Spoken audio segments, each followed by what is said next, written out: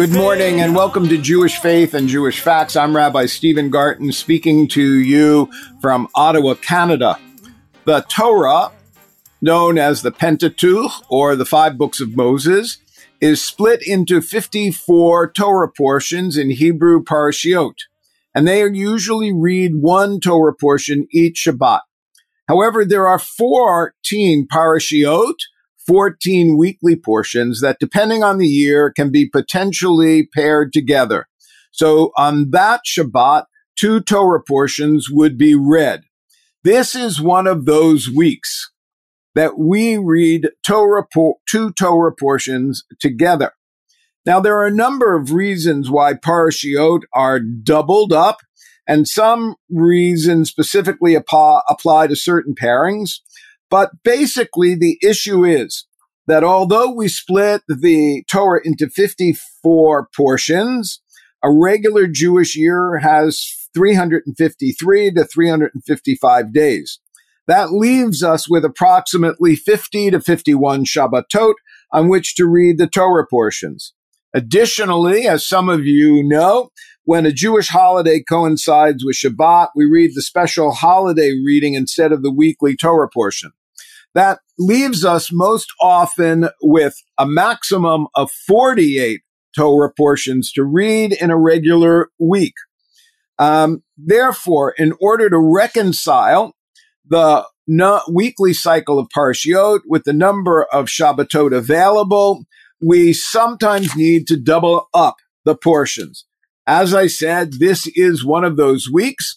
Our Torah portion is a double portion. It is called Vayikahel and is usually translated as and he gathered, and is found in Exodus 35, beginning with verse 1.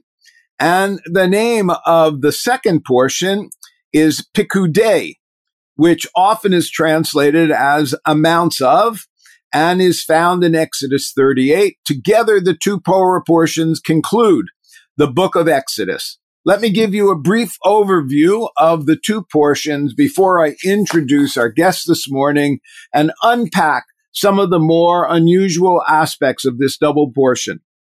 Moses assembles the people of Israel and reiterates to them the commandment to observe Shabbat. He then conveys God's instructions regarding the making of the Mishkan, the tabernacle, and the people donate required materials in abundance, bringing gold, silver, copper, blue, purple, and red dyed wool, goat hair, and numerous other specific donations. And they overdonate, perhaps the first time that has ever happened in a building campaign. Moses has to tell them to stop giving.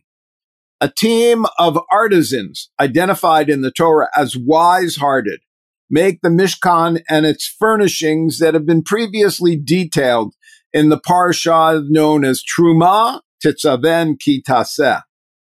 I will not repeat them because listeners know that we have gone through the intricacies of that building. An accounting is made of the gold and silver and copper donated by the people for the making of the Mishkan. And Bitzalel and Aholav and their assistants make the 8 priestly garments, the apron, the breastplate, the cloak, the crown, the hat, the tunic, the sash, and breeches, all according to the specifications previously communicated to Moses by God. The Mishkan is completed, and all its components are brought to Moses, who erects it and anoints it with the holy anointing oil, and initiates Aaron and his 4 sons into the priesthood. The Torah portion concludes, and therefore the book of Exodus, Shemot, concludes with a cloud appearing over the Mishkan, signifying that the divine presence has come to dwell within it. Well, as you can tell, this Torah portion is filled with verses and scenes that call out to be examined. With me this morning, a first-time guest to Jewish Faith and Jewish Facts, is Rabbi Phil Cohn, who is a PhD, but in addition received his ordination from Hebrew Union College Jewish Institute of Religion in New York City. He earned a PhD in Jewish thought from Brandeis University in the United States and a Master of Fine Arts degree from Spalding University in Louisville. He has served a number of congregations in the United States and Canada, and now serves as the interim rabbi at Knesset Israel in Allentown, Pennsylvania, one of the oldest Reform congregations, perhaps one of the oldest congregations in the United States. And he is the author of a novel entitled Desolation Row, Nick Bones' Mystery, which we are going to begin our conversation by discussing. So, Rabbi Cohn, welcome to Jewish Faith and Jewish Facts. I imagine there is so much that you'd like to say about your novel, but let's just give our listeners a quick peek into it and tell them where they can find it. Sure, absolutely. First of all, I appreciate all the research you did on me. Most of it is accurate. I'm not sure at what point I was circulating the title that you gave as the title of my novel, but the actual published title is Nick Bones Underground. Nick Bones Underground. And it is a dystopian Jewish science fiction novel. It takes place roughly in my old apartment in Brooklyn, or in the building I lived in when I was in rabbinical school in Brooklyn, and sometime in an indistinct future, concerning a college professor who's kind of down, and he's kind of depressed, and he takes up doing missing persons work. And the book is spent with him and his disembodied AI computer searching for his old high school study partner. And it takes you through the city to underground and above ground, hence the name Nick Bones Underground. Won a prize from the Jewish Book Council, a finalist in the category of debut novel. So it's well worth reading if this kind of thing tickles your fancy at all. And of course, as in everything that's published in the world, it's available at Amazon, but also Barnes and Noble, but probably not in your local bookstore unless you order it from your local bookstore, which is also possible. And I'm wondering if you have hopes of making this a series.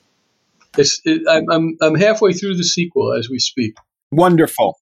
It's supposed to be a trilogy, but I'm focusing on the second one before I worry about the third one.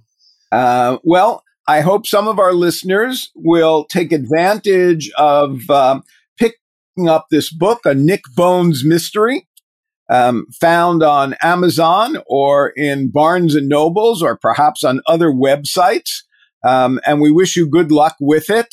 Let's make the transition from your book to a different book, Absolutely. The Book of Exodus. Absolutely.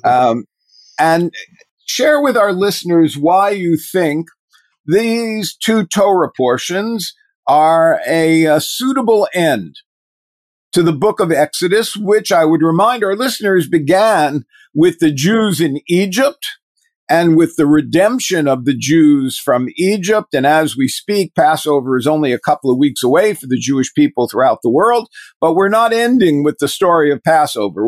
We have a different kind of ending. Yeah, well, the story of Passover, of course, is incorporated in the crossing of the sea. So in a sense, the story of Passover occurred earlier. But look, I've always been fascinated by the fact that the book of Exodus opens with the kind of narrative prose that characterizes the entirety of the book of Genesis. Good stories, really good stories, full of character and plot and place, and of course miracles and spirituality.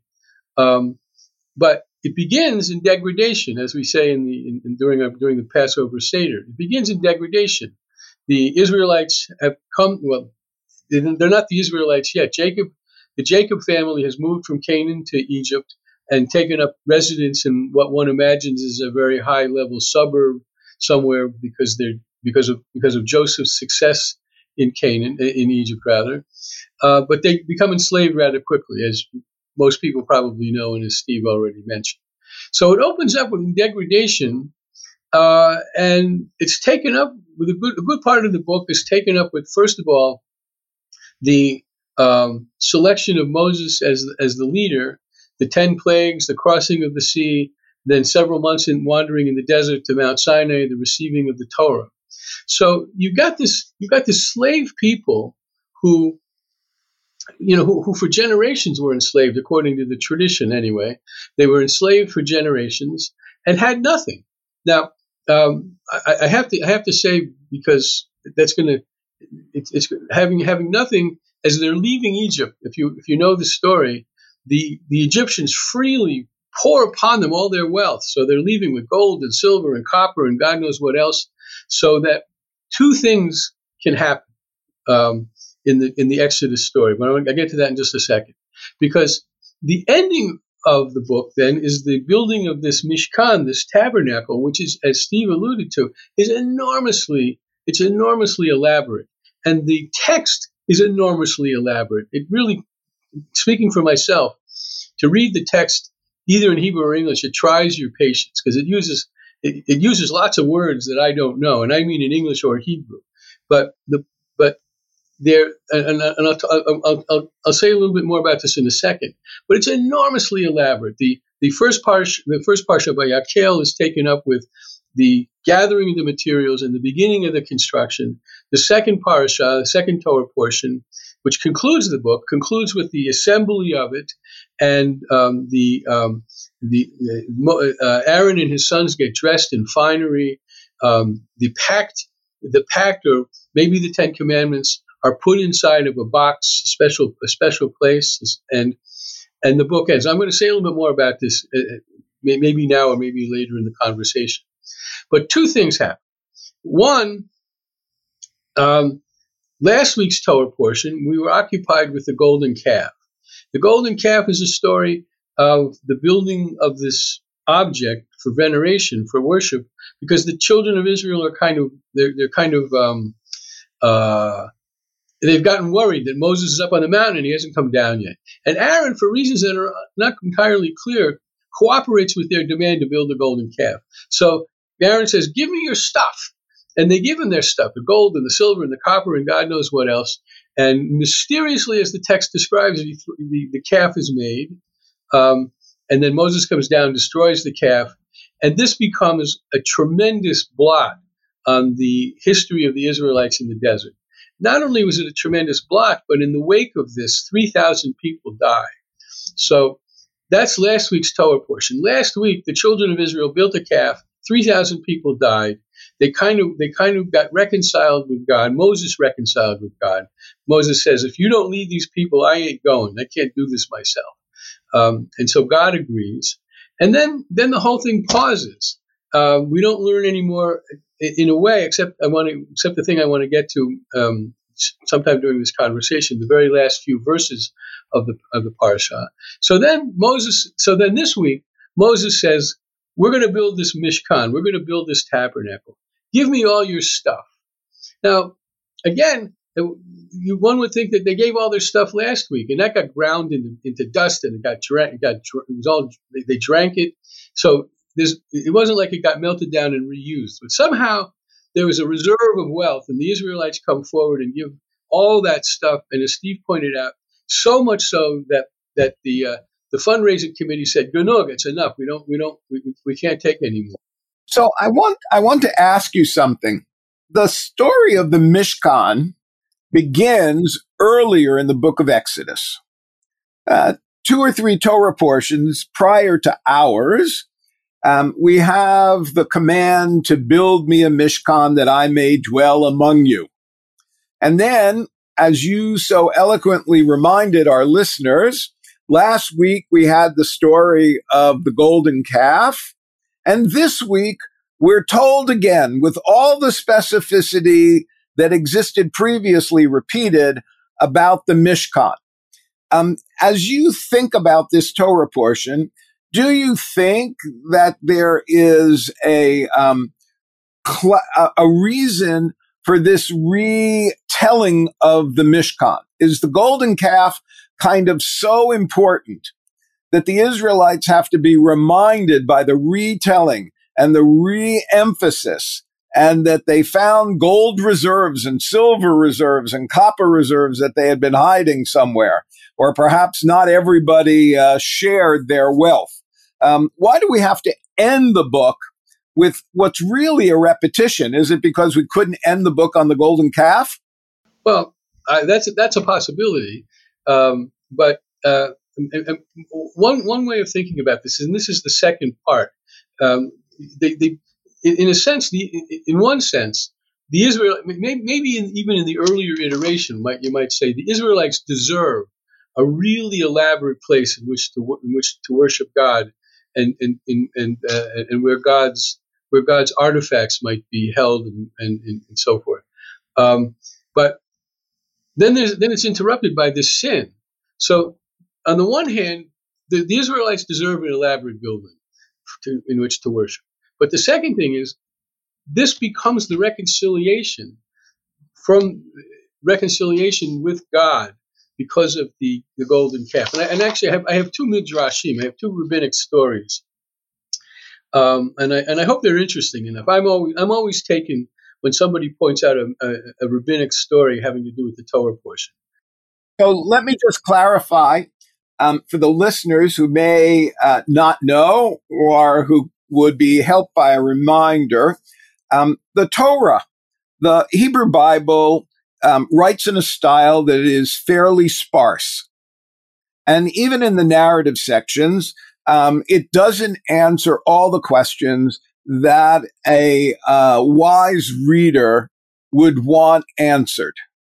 What Rabbi Cohen is about to share with us are stories written over the generations by others, usually identified as the rabbis, sometimes by name, sometimes anonymous.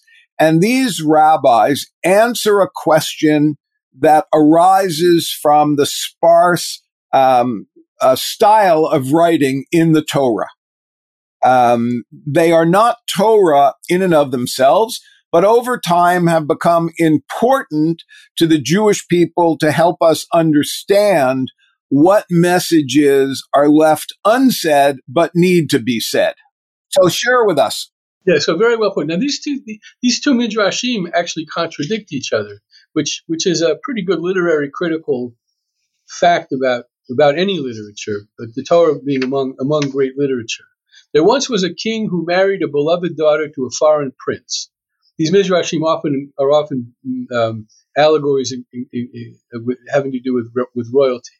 Following the wedding, the couple prepared to leave for the prince's land. The king said to the prince, "I can't bear my daughter leaving, but neither can I keep you here. Do me one favor. In your home, prepare a small area for me where I might be with you. Build me a little, what's it called, mother-in-law apartment in the Mishkan."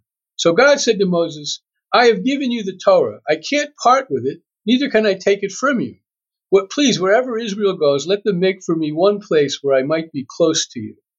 So according to this midrash, the Mishkan is for God, and for a dwelling place for God. And I'm going to say for the third time, there's something I'm going to make sure that I read from the Torah portion itself. But then there's this other midrash that notes after the golden calf that God says, "Since you have allowed evil into your midst, I can't dwell with you fully, but neither can I completely abandon you. Therefore, make me one small area where I can dwell in your midst." So here, the Mishkan, the tabernacle, is necessary because the people have been sinful, and in my mind, I always like to reconcile the two together. It's kind of both. God gave us the Torah, but it's going to travel with us wherever we go, and at the same time, this repetition, and it's a very elaborate repetition of what's already been presented, is that reconciliation. God finds that God is able to be with the Israelites in spite of this terrible sin. So, as Steve mentioned, and this is another reason why this is a great ending for the book of Exodus. It's all finished. Aaron and his sons have gotten dressed. The pact has been placed in the ark with the law in it. The poles and all the stuff is finally completed. And then it says, when Moses finished the work, By the way, I have to say, throughout all these two Torah portions, God never speaks. Moses always speaks for God, but there's no dialogue attached directly to God in these Torah portions. As Moses finished the work, the cloud covered the tent of meeting, and the presence of the Lord filled the tabernacle. Moses couldn't enter the tent of meeting because the cloud had settled upon it, and the presence of the Lord filled the tabernacle. When the cloud lifted from the tabernacle, the Israelites would set out on their various journeys. But if the cloud didn't lift, they would not set out until such time as it lifted. For over the tabernacle, a cloud of God rested by day, and fire would appear at night, in the view of all the house of Israel throughout their journeys. So now they've been liberated. They have 10 plagues. They've crossed the sea. They've received the Torah. They sinned, and they're now on the precipice of their great journey. They don't know yet, by the way, that they're going to be condemned for wander for 40 years. That happens in the book of Numbers. So it's a while. Right now they think that they got a couple of months of wandering to get to the promised land. It's interesting. Some have suggested, and perhaps you can respond to this, when they stood at Sinai earlier in the book of Exodus, they felt God's presence. Perhaps it was too powerful for them. They said, in many ways, we can't really get close to God. It's too powerful for us. But it was the moment of revelation, and it was the moment when the Israelites and God seemed to be closest to each other. And some have suggested, of course, that they couldn't bring Sinai with them. It was a little hard to carry the rocks with them. So instead of a T-shirt that said, "I stood at Sinai," God said to them, well, take the tabernacle with you. The tabernacle, as some have said, seems to be the means by which the Israelites can take the Sinaitic experience with them. And what led me to ask this question as we conclude our conversation in a few minutes is this notion of the cloud that you eloquently noted, right? Because the Sinai is shrouded in cloud and fog and noise. And you just read for the audience the notion that when the cloud descended on the tabernacle, they couldn't go anywhere. Yeah, and I actually find this a little puzzling, and so I don't usually emphasize the cloud, but it's nonetheless a good question. It's God's presence is there in a powerful way. God's presence is also within the tabernacle, but the cloud is the more immediate and tangible, I guess, instance of God's presence.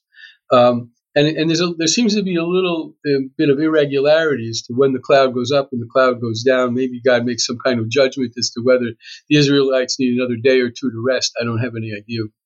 I don't really know about the arbitrariness of the cloud. I don't have a sense of that. Well, the text doesn't give us any indication. Right. It just says when they're ready to travel, this is what will happen. And then the cloud descends and they're not ready to travel anymore. Yeah. But my larger point is that this is a fitting end to a book that's filled with so much drama, good and bad, with regard to the Israelites and their relationship with God.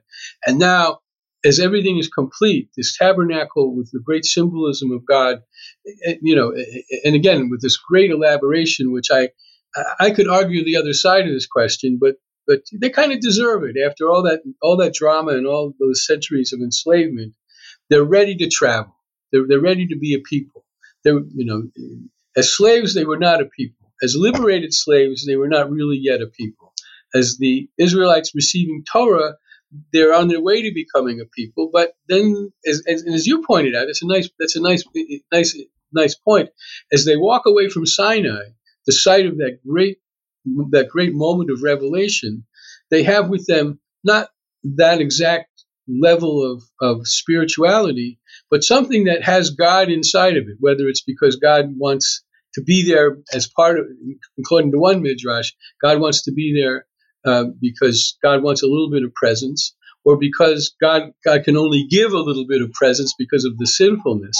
But either way, they don't have the totality of God. They have a little bit of God, but enough to enough to keep them connected to this larger transcendent reality as they set off on their journeys. And I think that's as lost as I get in trying to piece together these details. And I've read this Torah portion God knows how many times. This last sentence is a beautiful ending to getting the Israelites moving on to the rest of the book. Now, next week it's the book of Leviticus. Right, and it changes. I mean, we're not going to return to narrative really until we leave the book of Leviticus. But why don't you read the last sentence again for our readers, if you have it there, just one more time, so our listeners can have this image of how the book of Exodus concludes. Well, in that case, I'm going to start with the Hebrew, even though I know very few people. Ki anan Adonai al hamishkan yomam ve'esh tihiyah laila bo le'enei chol beit Yisrael b'chol mas'ehem. And we translate more or less accurately from Hebrew to English, but the mas'ehem connects their journeys into one word, really one word.